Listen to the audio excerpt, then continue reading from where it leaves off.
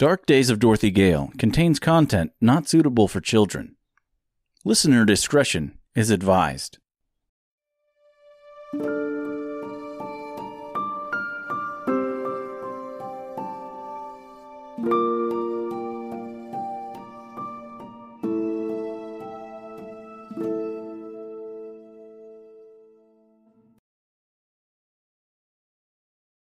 Dark Days of Dorothy Gale. Oz by Tyler Martinez. Based on The Wonderful Wizard of Oz and characters created by L. Frank Baum. For my wonderful and beautiful wife, Elizabeth, without your eternal support through the toughest times and your undying faith in all my creative ventures, I would be nothing more than a mere dreamer. For all my loved ones that never had a chance to read this, may we meet again in a much nicer world. I love you.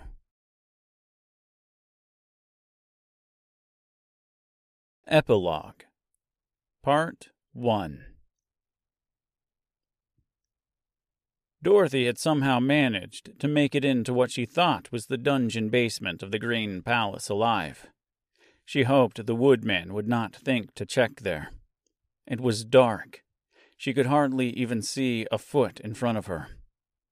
Using the lighter she had so thoughtfully taken from her home so many months ago when she first landed in Oz, she lit the severed arm of her one remaining friend, Mr. Scarecrow, on fire to use as a torch. It would not burn long, she knew that, but it was all she had to navigate the dark tunnels as she searched for an alternate exit.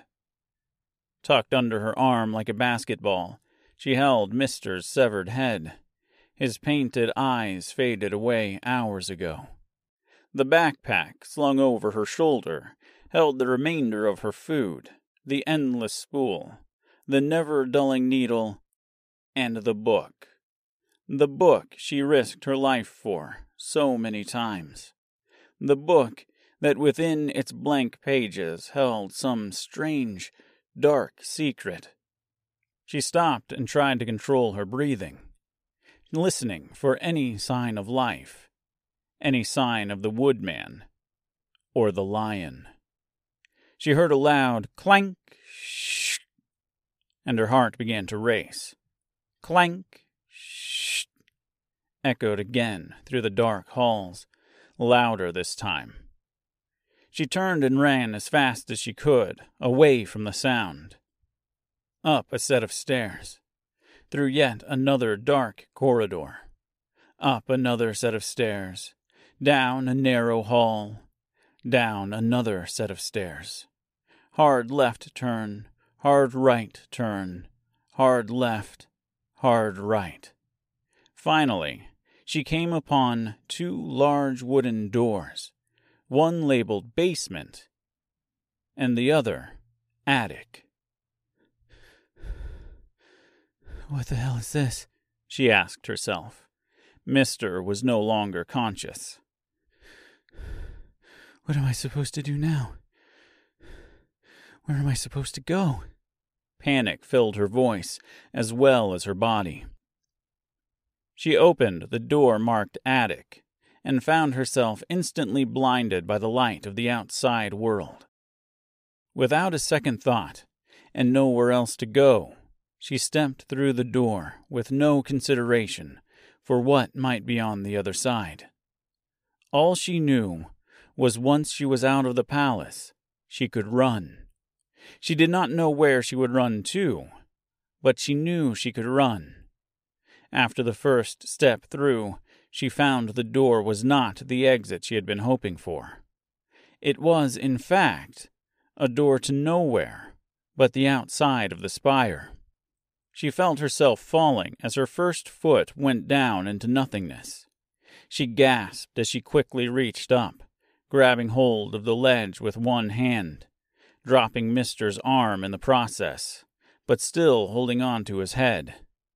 Her eyes adjusted, and her surroundings became clear. She was miles high now. How could she be so far up? She could have sworn she was in the basement. What would have been on the other side of the door marked basement? It did not matter now. She needed to climb back in, preferably with Mister's head. It was all she had left, and if she dropped him, she might not find him again. Trying to concentrate, to think of a solution before pulling herself back up, she closed her eyes and took a deep breath. Out of the darkness, the seemingly random memory of the once-forgotten words of her mother surfaced and formed at the soft lips of Dorothy Gale.